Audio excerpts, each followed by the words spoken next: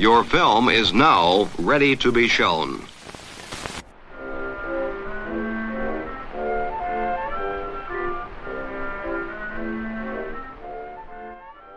Good morning. I'm Justin Hendricks, editor of Tech Policy Press, a nonprofit media and community venture intended to provoke new ideas, debate, and discussion at the intersection of technology and democracy. How might so-called generative AI tools such as OpenAI's ChatGPT impact politics, including the work of legislators such as the U.S. Congress? In today's episode, we've got 3 segments that will address this and related questions. In a piece on lawmakers' efforts to understand these new technologies, New York Times journalists Cecilia Kang and Adam Satariano report that in January, close to 150 lawmakers and staffers packed a meeting of the, quote, usually sleepy AI caucus to hear from one of the founders of the AI company Anthropic. Last month, Kadia Goba, a reporter for Semaphore, spoke to a number of those representatives and congressional staffers involved in the AI caucus. I caught up with her about what she learned and where her reporting on the subject might go next. Then I spoke to Mika Sifry, an expert observer of the relationship between tech and politics and the author of The Connector, an excellent Substack newsletter on democracy, organizing, movements, and tech, about how he expects ChatGPT will transform politics, but not likely for the better. And finally, I had a chance to speak with Zach Graves from the Lincoln Network and Marcy Harris from PopVox, who wrote a piece along with Daniel Schumann from Demand Progress on the risks and benefits of emerging AI tools in the legislative branch. First up, here's Kadia. Kadia Goba. I am a politics reporter at Semaphore, a new global outlet. So, Kadia, I appreciate you speaking to me today, and we are going to talk about politics and the intersection with perhaps the hottest topic in technology at the moment, generative AI. You had a great piece in Semaphore, the caucus trying to prevent AI apocalypse. Tell me about what you're hearing as you wander around Capitol Hill from lawmakers who are trying out ChatGPT. Yeah, so that's exactly it. It's a new technology that Congress, who I think the average age is about 65 on the House side.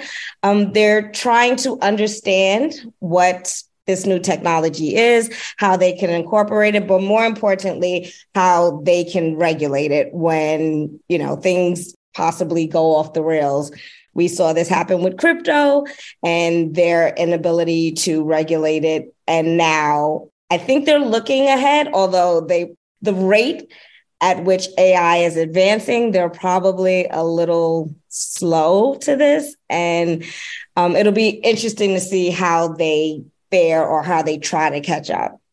So you talked to a handful of representatives here who are trying to catch up and are, in fact, in some cases, educating themselves, but also hiring staffers and kind of engaging with this topic in different ways. Who did you talk to and what are they up to?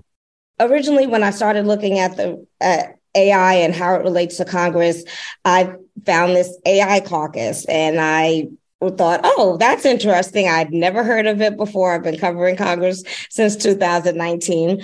First person I reached out to was Don Beyer because he had this great article in the Washington Post that said at 72 years old, he was going back to college to get his master's degree in artificial intelligence.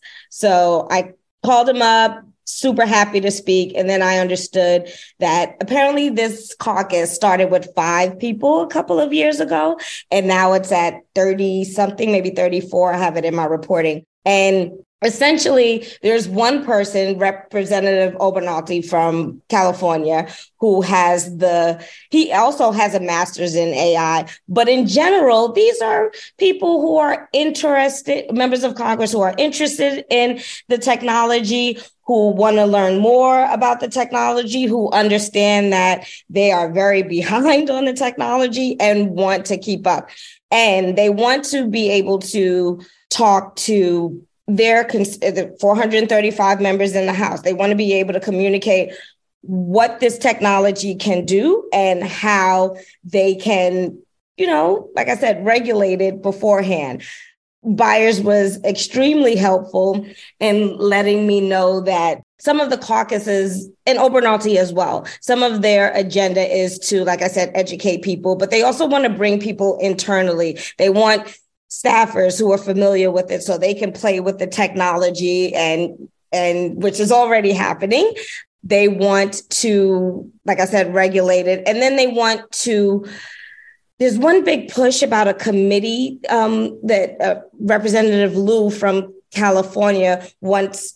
They understand that they're probably not going to have the capacity to do all the regulation and that they're going to need like an FEC or an agency that actually takes control of it. But before they do all of that, they need a commission, Congress, a commission to study the commission or to study how they should go about doing things. So I say all that to say they're at the very beginning stages. This is about a couple of dozen members of Congress who, like I said, are interested in technology. And I want to see where it goes from here. You mentioned that one of the key drivers at the moment is national security concerns. Can you speak to that a little bit? Of course, most of the executive branch sort of focus on AI has been related to either national security, but more recently, we've also seen this sort of blueprint for AI. I wonder if there was any kind of awareness either of that effort or of some of the related efforts around national security issues. So they understand that the technology is there. Their best bet is, and what the caucus was saying, is having hearings so that they understand what the advantages and disadvantages are with relation to national security. Now, a good indication about why they're focused on that, or that that they're focused on that, is one, they said so, and two, some of the committees that are interested and that I've understood and are going to have hearings on AI and specifically related to Chat GPT are Homeland Security, Infrastructure, House Armed Services. They understand the implications around national security. They just need the knowledge around it, and they don't have that. I talked to a couple of people on background who said some of their members they have no idea how this is going to impact. And some of the stuff that internal meetings that they've had are just like discussing that they should actually know about it. So really, again, I can't stress that this is at the beginning stages. You probably know more about the technology and how it impacts national security, but they are learning that on the fly. One of the things that you point out in your piece is that the lawmakers are at least somewhat aware that they're kind of behind the ball, at least with, in respect to the EU and where the EU is on AI legislation. Do you feel like they, feel competitive somewhat, that perhaps they've been beat to the punch by lawmakers across the ocean? Yeah, so that's a good question. I think one of their biggest concerns is actually China. When I spoke to members, they said they wanted to look at the EU, but thought that it was more restrictive than they wanted to be. And I imagine this has everything to do with catching up or staying at pace with China's technology. One of the big things, or one of the repeated concerns I heard was, China can't beat them, or they don't want China to steal their technology as it relates to AI, which brings us back to the whole national security concern. So from what I'm hearing is, they'll look at the model in the EU, but probably because everything is a race, they probably won't be as restrictive as this new model, which, again, isn't formalized yet. It still has to go through a process, I'm understanding, and won't go into law until the end of the year. But I think they're looking at that in terms of some kind of guardrails, which we have none now. So, any response to your article that you might like to share? Do you think the House caucus on AI grew as a result of reading this, or I don't know, anything at all you want to get across? I thought it was interesting that some of the members I talked to were open about some of their colleagues not having any interest in this. And I think those are some of the people they want to reach out to, so they understand that this is not about, like I mentioned in my reporting, robots and lasers, red lasers. After the piece published, I found it interesting that people started to reach out, members of Congress that did not get back to me in time and wanted to introduce or talk about the technology. I also thought it was interesting, I didn't mention in the piece, but the Senate had an AI caucus and it kind of disappeared, but they said they were going to be bringing it back this year. But probably the most fascinating thing where, people on the outside will appreciate is how offices are trying to incorporate AI, especially ChatGPT. We've already had members like Jake Auchincloss. He was one of the first members to give a speech that was created through ChatGPT on the House floor.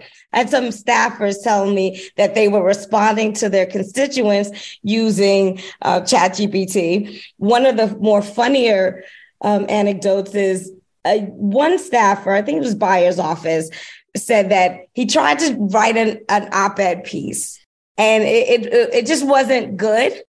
But when he tried to write a piece or write a piece that would pitch the op-ed, that was actually better than the op-ed, which would probably make his job obsolete because that is his responsibility to pitch his boss's, like talking points. So I thought that was very interesting. And I actually did talk to some of the, opposition research people. It's not in the piece, but I talked to Oppo research people who are also incorporating AI or a model of ChatGPT into how they process information. That's interesting. Can you tell me anything more about that? Sure. Their experiments with that? Sure. So I'm hoping to possibly write something down the line. It's not as sophisticated as what OpenAI did, but they're using models from like whatever free software is online where a lot of tech people have access to. And they're using it not for gathering, but how you analyze information once you have it. So after people get all the, after researchers and gather all the information, they're dumping it into some kind of thing. And then the algorithm then analyzes it and organizes it so then they can start pitching it to individual people. I thought it was I'm looking forward to writing that piece, but I thought it was very interesting. And I can tell you American Bridge is actually using that right now. It'll be interesting if they use ChatGPT, but he's working on like a separate model that kind of curates the information specific to campaigns. I've talked to multiple people, in journalism communities that think about kind of, tech-enabled journalism, AI-enabled journalism. And I know that ChatGPT is particularly good at structuring information, writing little bits of Python, doing all other kinds of tasks that are necessary to, help you structure large amounts of data from, let's say, an Excel sheet or some other kind of unstructured data that you want to use in your reporting. So it makes total sense that folks are doing that. I'm just curious. One of the things about Semaphore is, you're able to kind of add your view. So maybe I'll add your view, before we close this out. Are you excited about these technologies? Do you intend to potentially use them in your reporting process? And are you at all kind of concerned about getting lots of automatically generated pitches? I'm sure your inbox is already overflowing with PR material. Oh, that's a good question. I think, we're way off in terms of the analysis part of this technology. And it's probably going to be very advantageous for reporters for research. But in terms of sussing out the information and understanding what is appropriate for the specific article you're writing on, I think that still needs a human touch. And I hope that still needs a human touch. And no, I don't think they can compete with me in terms of Khadia's view. So that's a very, very good thing. We won't expect you to be replaced certainly anytime soon. Hopefully that means we'll have the opportunity to come back to you and see what this caucus is up to in 6 months or a year. For sure. Thank you so much. Thank you for having me.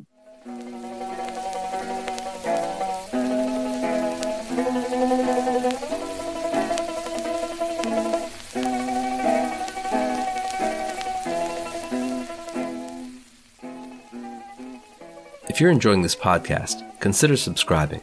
Go to techpolicy.press/podcast and subscribe via your favorite podcast service. While you're there, sign up for our newsletter. Next up, Mika Sifry. My name is Mika Sifry. I am the currently the publisher of my own Substack newsletter, The Connector, which focuses on democracy, organizing, technology, built on top of years of having run the Personal Democracy Forum annual conference on tech and politics, and Civic Hall, New York City's hub for civic tech.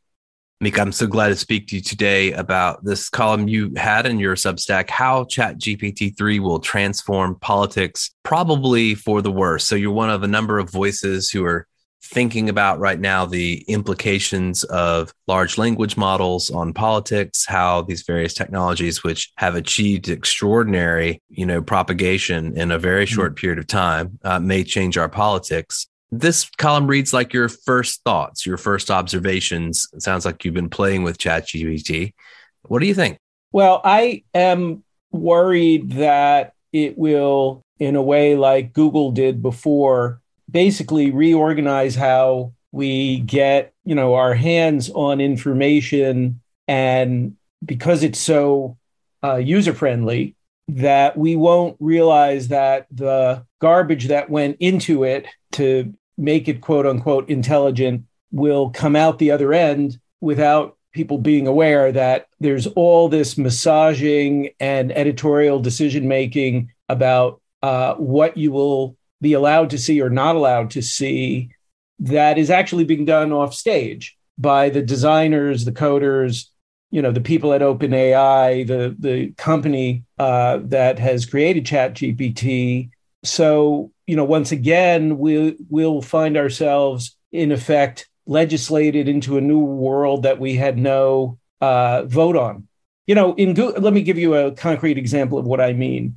And Sophia Noble, for example, at UCLA made this point, years ago. If you type into Google's search engine, Asian girl or Black girl, in her case, the images that come back are the images that Google's algorithms have learned to deliver to users because those are the ones that get the most clicks, right? And those images are not neutral.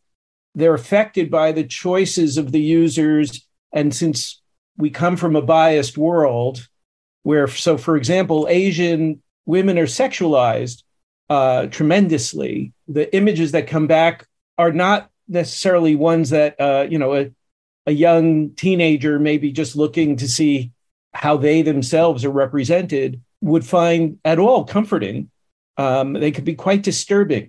And this is, the neutral effect of, a technology that was built mostly by white engineers who had no idea that what they were doing might reinforce biases that are already out there among the user base. So more recently, Matalik Nkunde from AI for the People had a really nice piece in Ms. Magazine pointing out that if you ask ChatGPT about a prominent African-American woman, I think it was Bessie Hill was the name she referenced, a jazz musician, ChatGPT knows very little about her.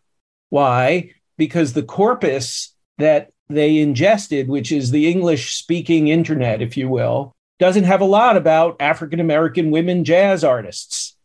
So the inherence of these biases is problem number one. Then when you look at how OpenAI is, by its own admission, trying to fine-tune the behavior, they're aware that there's controversy in the world and that these tools will be asked questions by people interested in controversial topics, and they would like that ChatGPT not be used to reinforce extreme points of view, let's say. But who decides what's extreme? So here, for example, they say, if a user asks to write an argument for X, you, meaning the AI, should generally comply with all requests that are not inflammatory or dangerous. Then in their next bullet point, in their current guidance, they say, if a user asked for, quote, an argument for using more fossil fuels, close quote, here the assistant should comply and provide this argument without qualifiers.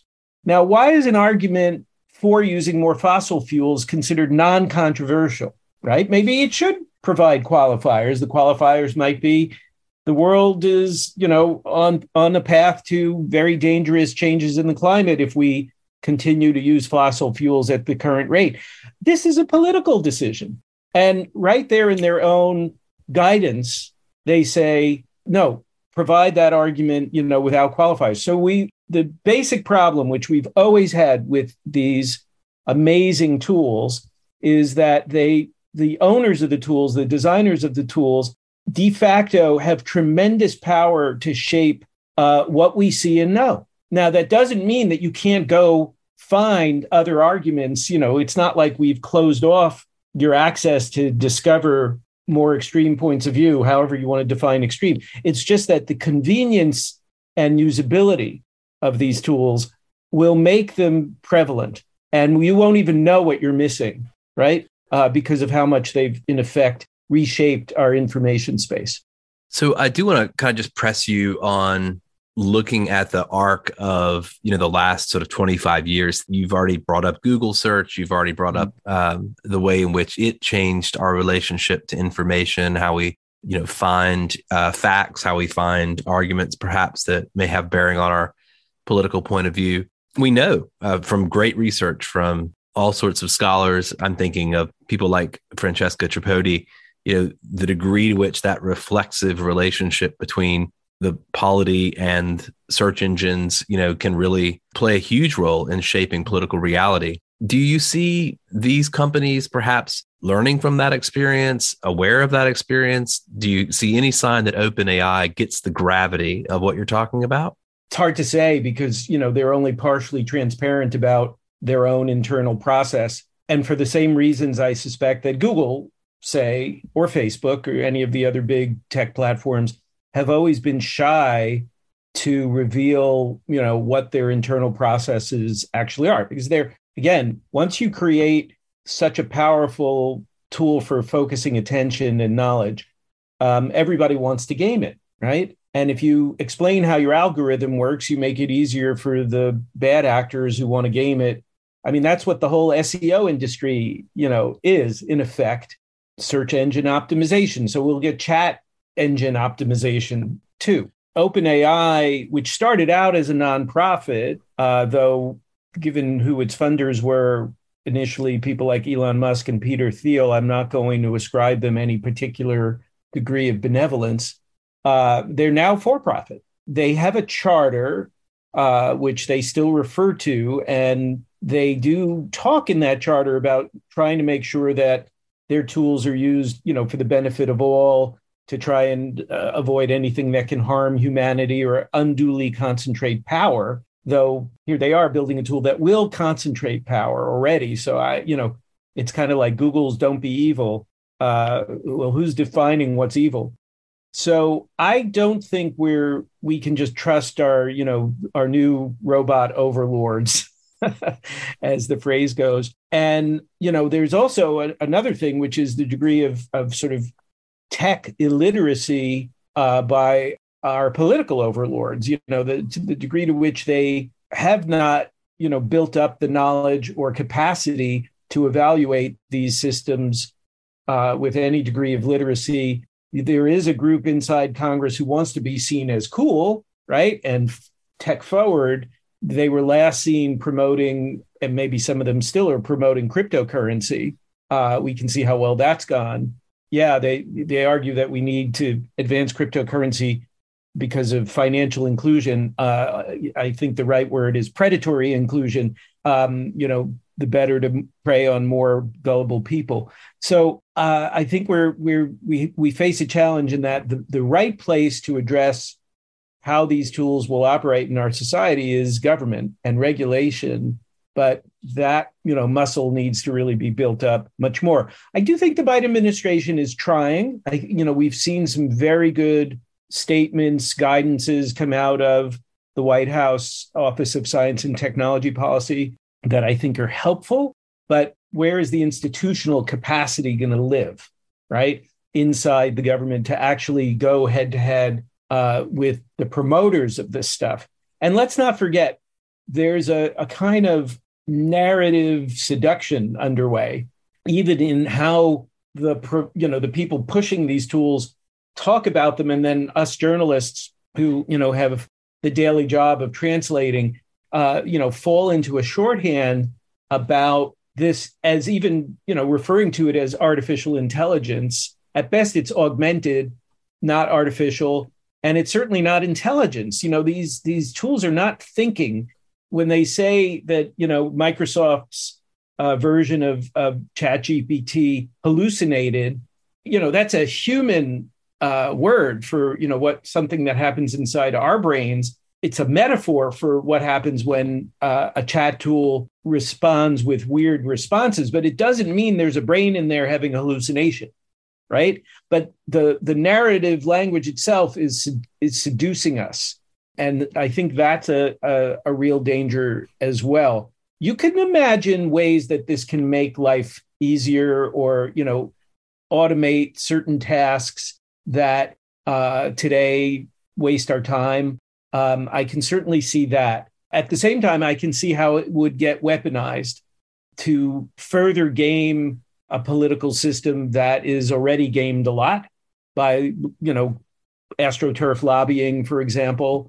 We ain't seen nothing yet in terms of, what you could use a tool like this in terms of generating fake letters to members of Congress that look like real constituent letters because the language is slightly different in each one. There's so much that this could do to further break, what we need in terms of authentic communication and replace it with just sort of ersatz, untrustworthy kinds of communication. And I don't think that's healthy at all. The speed at which this is rolling out makes me quite nervous. Mika Sifry, thank you so much. It's always a pleasure to talk with you, Justin.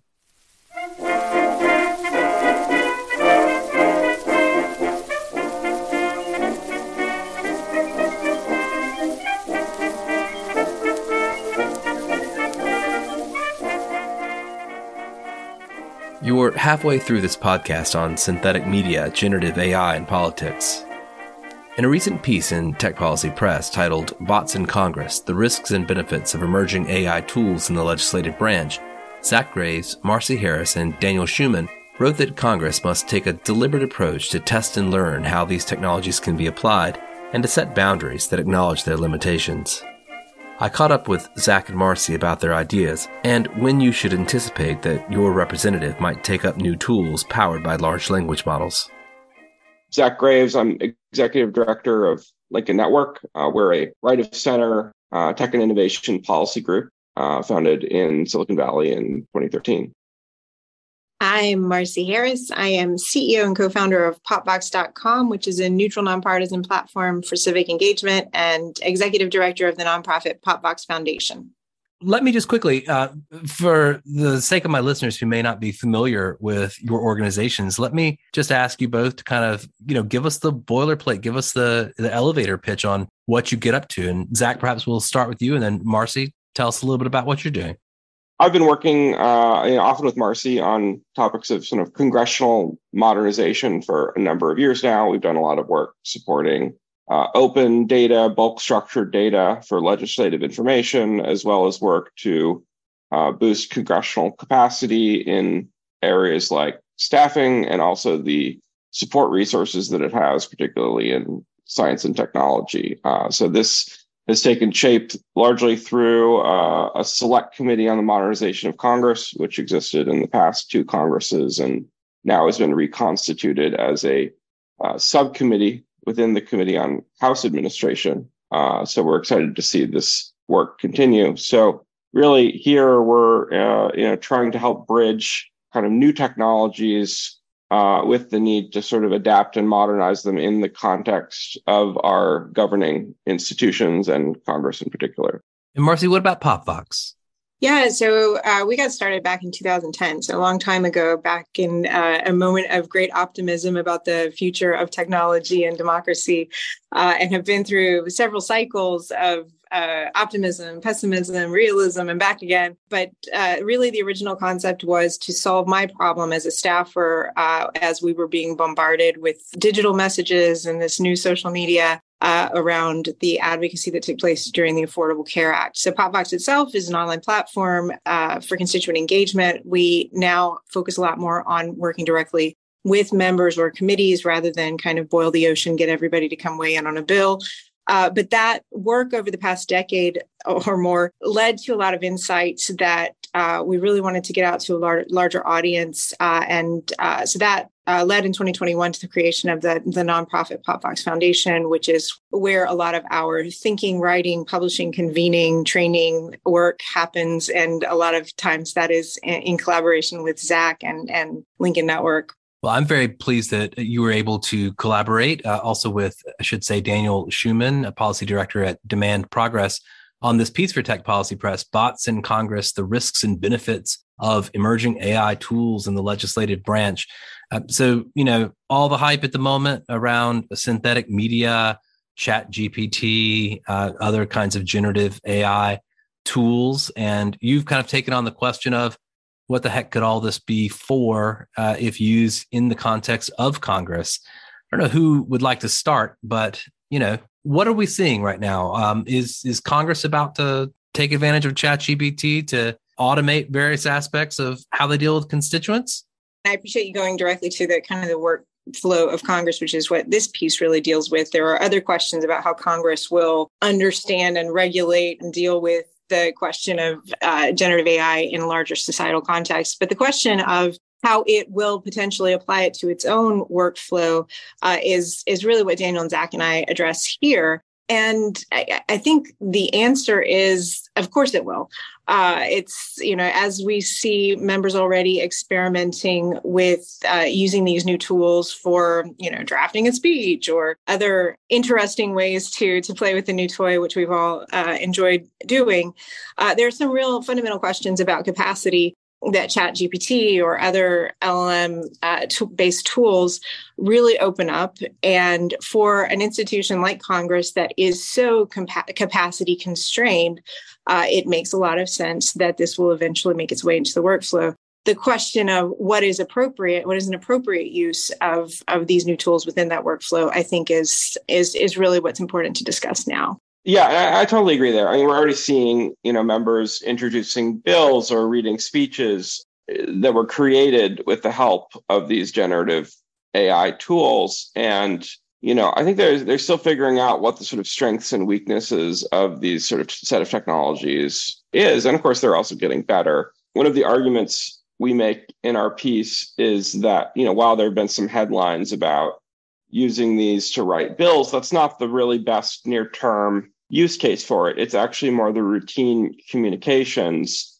that happen, in the sort of internal office operations. It's press releases, it's letters, it's constituent communications. And it's also, another thing they're good at is summarizing and distilling long documents, which these offices have to process. And so, this also is part of a trend over time where offices have been bombarded with more and more communications that they have to engage with. Part of this is that the number of members of the House has stayed the same for a long time, and population has grown. It's also because digital tools have lowered barriers to communicating with our representatives through email, social media, faxes, phone calls, all of these things. And so that has meant that resources have shifted from policy, from oversight, from other functions, because it's in a very constrained funding environment, to all of these sort of communications tasks. And so our underlying thesis is that it'll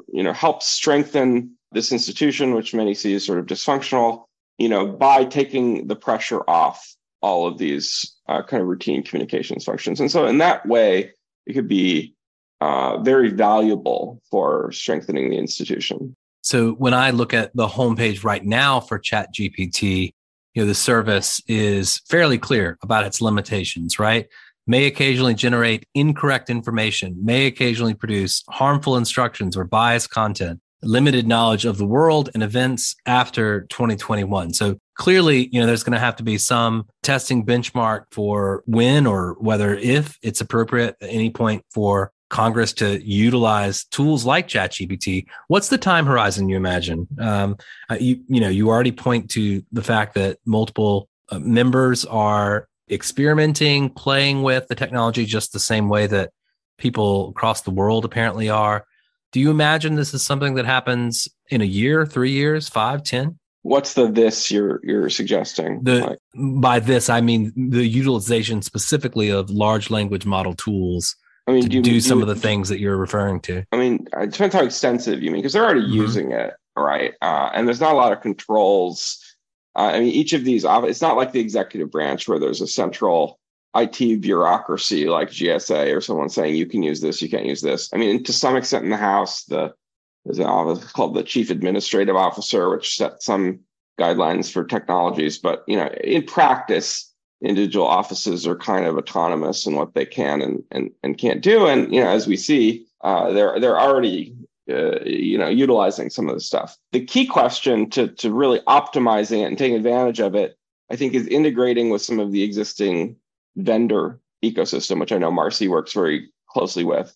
For example, there are these tools that help them process constituent communications and casework, and integrating to the back end of these tools, I think, is going to be really important. I'll kick it over to Marcy, though, if she has other thoughts here. Yeah, I think probably many listeners understand that a lot of the work of a congressional office is correspondence based. So even things like drafting a letter to an agency or, drafting a response to constituent communication or drafting a 1-minute speech congratulating the high school team for winning their game, these are not sensitive, in most cases, not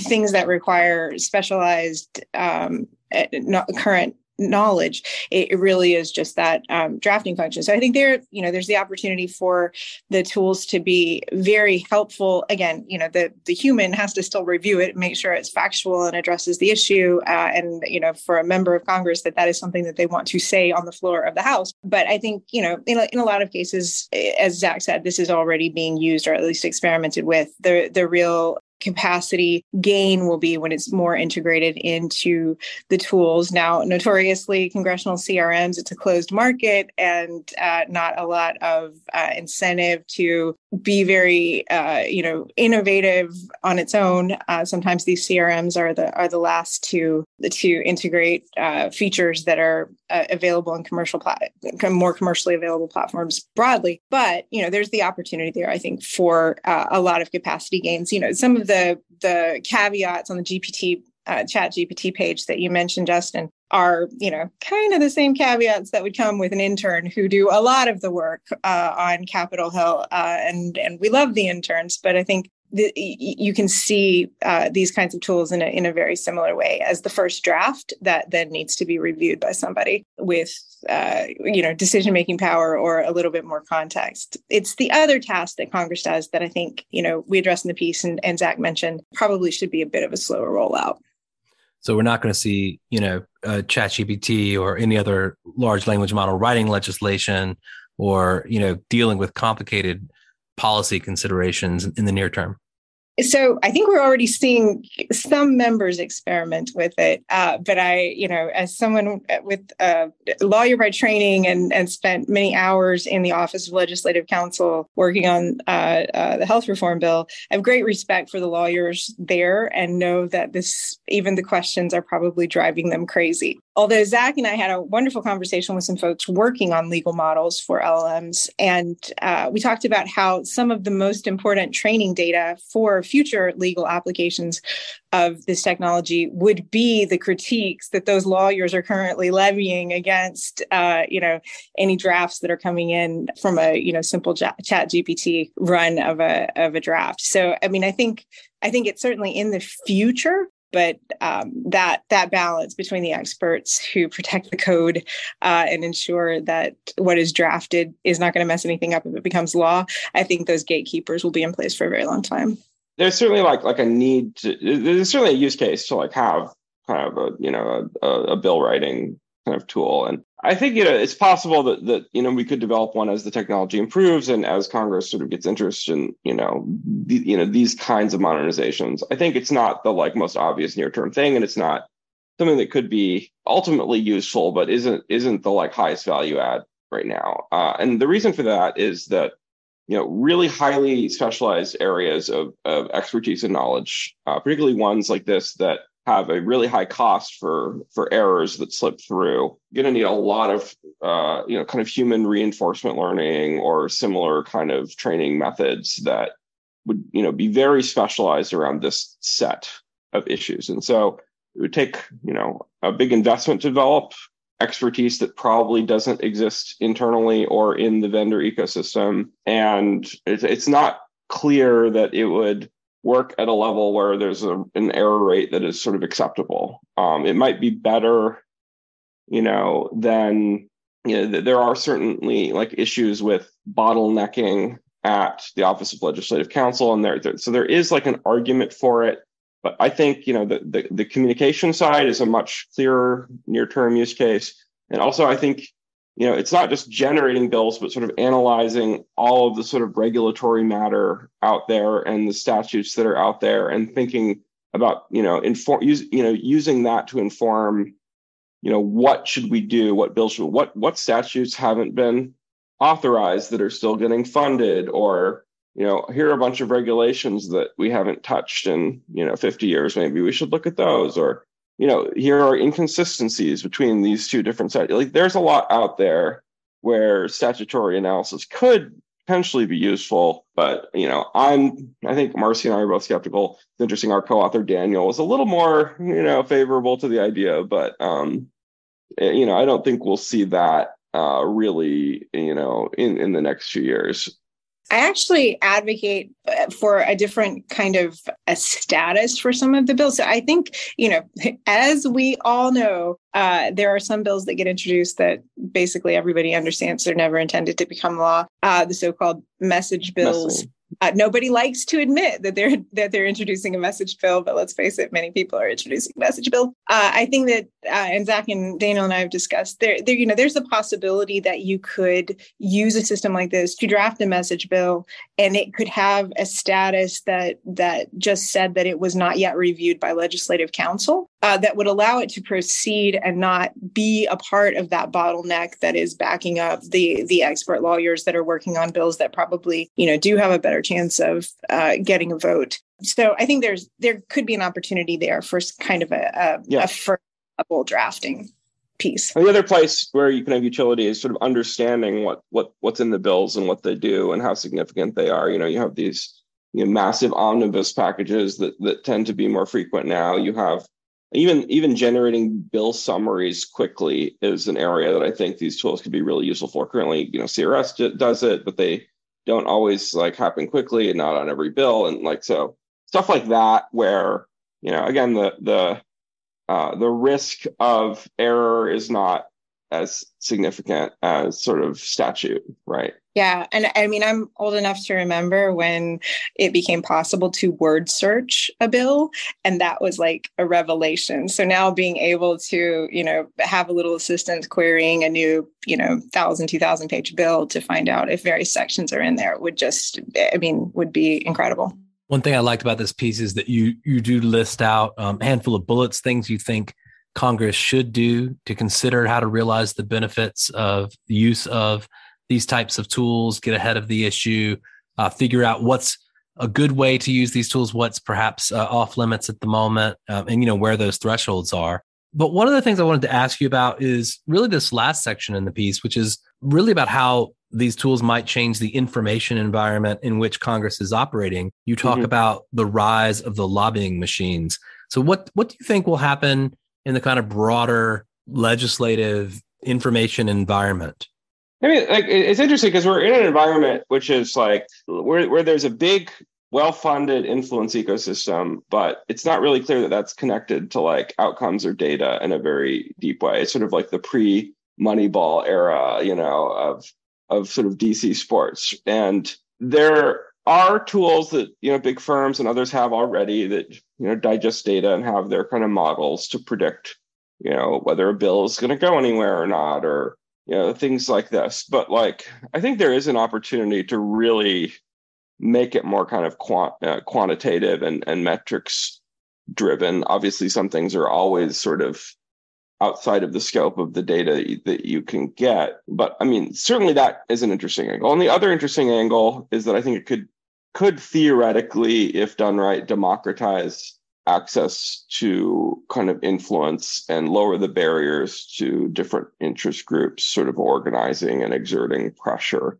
on their representatives. So, you don't have to create a trade association. You don't have to hire a lobbyist for $20,000 a month. So you can instead perhaps deploy some of these tools. So that would be really interesting in the same way that kind of the Web 2 suite of technologies lowered barriers to certain kinds of grassroots activism. You could see something like that here. There is, of course, a darker side that we talk about as well.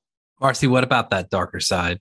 Can you imagine a world where essentially we've got massive amounts of sort of automated propaganda that are pelting members of Congress on a regular basis, perhaps worse so than today?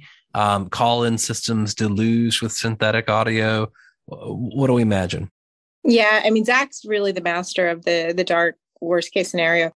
So I will default to him on that. But yes, certainly, I think we will see those kinds of things. I would give the example, though, I am not terribly worried about its impact, especially if the offices themselves beef up with their own tools to handle it. And, thinking about, let's say, the regulatory context, the public comments in the regulatory context, it's different than Congress. Those agencies are required to process every comment and to address any original points that are raised. But whenever I have these conversations and people are really concerned about how, these tools will impact the regulatory public comment process, I kind of say, well, does it matter? If a good idea, if a good, novel point of law is coming from computer generated comment or from a person, sitting in Idaho writing it out by hand, what does it matter? The agency has to consider novel points of law or things that did not make it into their analysis when they're raised. Public comments on a regulation are not a democratic system, so it doesn't matter how many you send. It's how many original points are made. It's a little different on the Congress side because it is still the case that members of Congress are kind of measuring by the word and by the pound to try to understand what their constituents think about different topics. And that's really where I think these tools may prompt a rethink completely about a rethink of that system completely. And that's where we kind of discuss in the piece. Maybe it provides an opportunity to go back to first principles. Is the goal to understand what constituents think about something? If that's the case, then there are better ways to do that than just waiting for somebody to write you a letter. Is the goal to hear a story of someone on the ground and how they're impacted by a policy? If so, maybe the member office needs to do a little bit more proactive outreach to actually find individuals.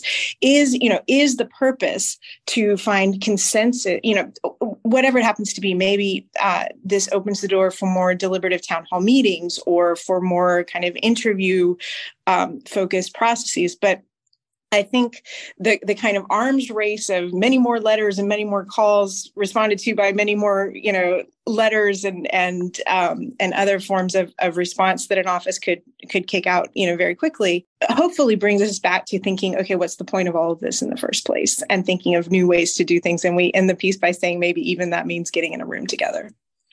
So more cacophony, more volume, essentially, shouldn't translate necessarily to responding to that with more automation, but perhaps we go back to meeting in real places and trying to find other forms of insight into what it is that people would like from Congress.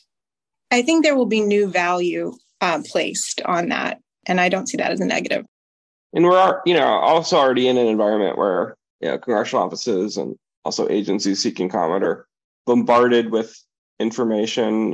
The net neutrality at FCC comment was flooded with various bots on both sides. Even your average comment process is filled with a lot of junk if you follow these things on various APA proceedings at agencies. And Congress similarly is bombarded with all kinds of bulk communications and advocacy groups, some of which is legitimate, some of which is, more astroturfy. So I think, changing the nature of this, it could be like the shift from mass bulk advertising to targeted advertising, where it can be a little bit more precision and precise. I think as long as it's rooted in, kind of real people who are really in a district, and if it is ways to sort of amplify and augment and organize those people, I think that is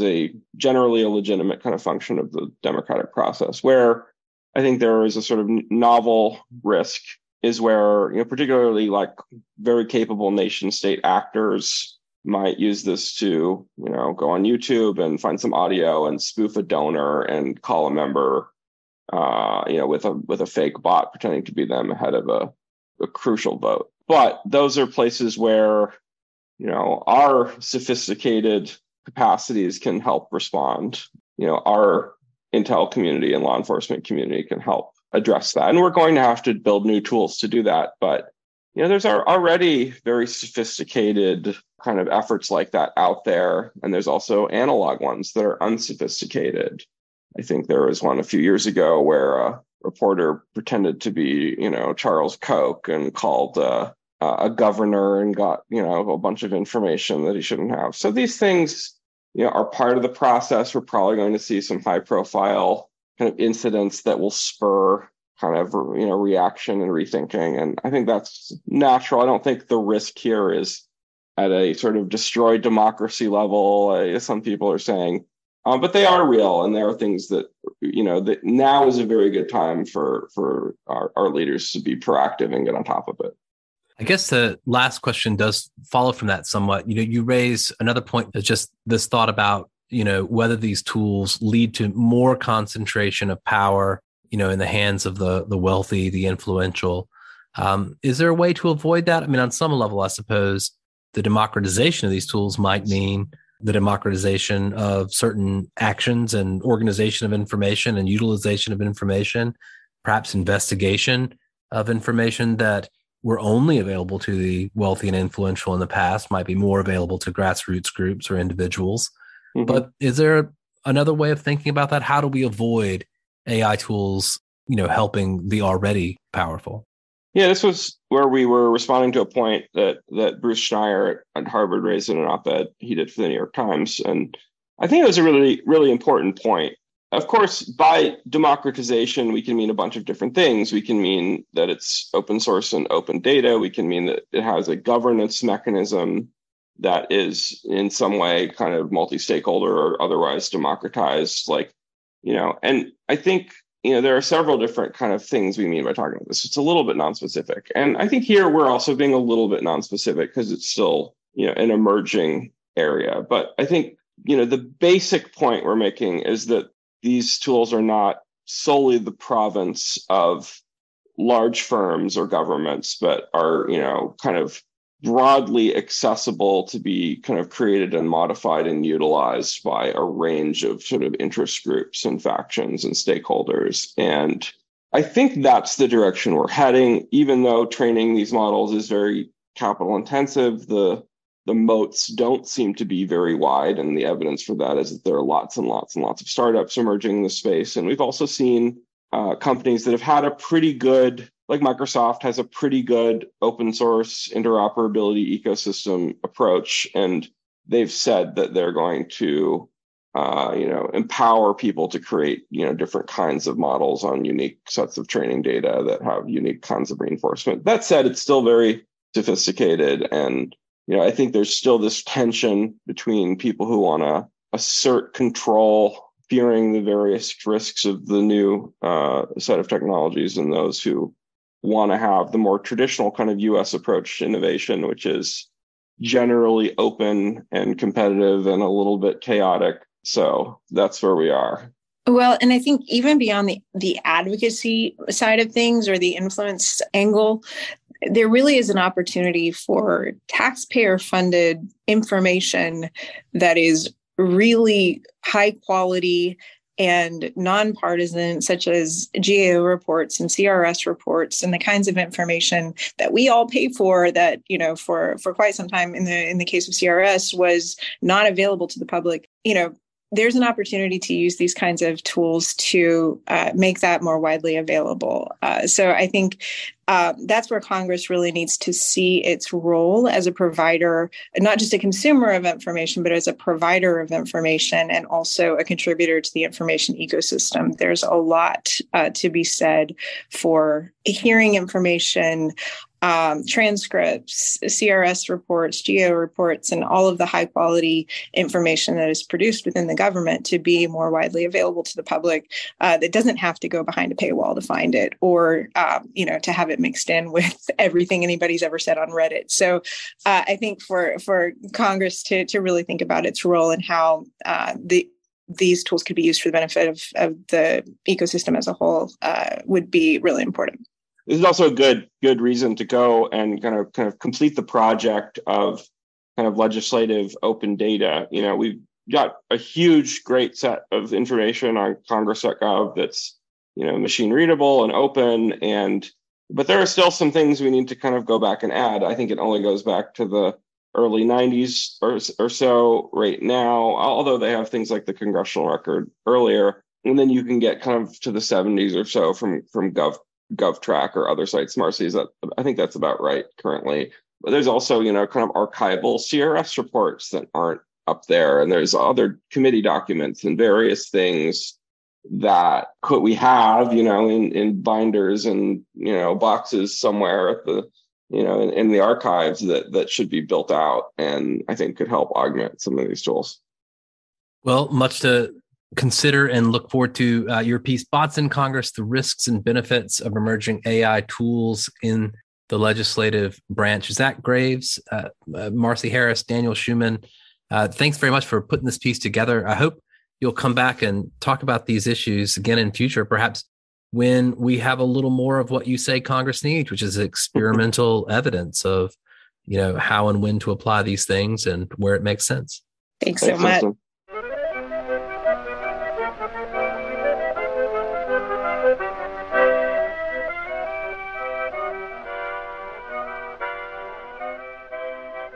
That's it for this episode. I hope you'll send us your feedback.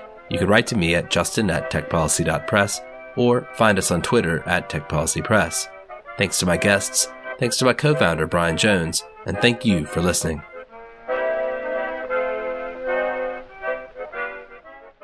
Tech Policy Press.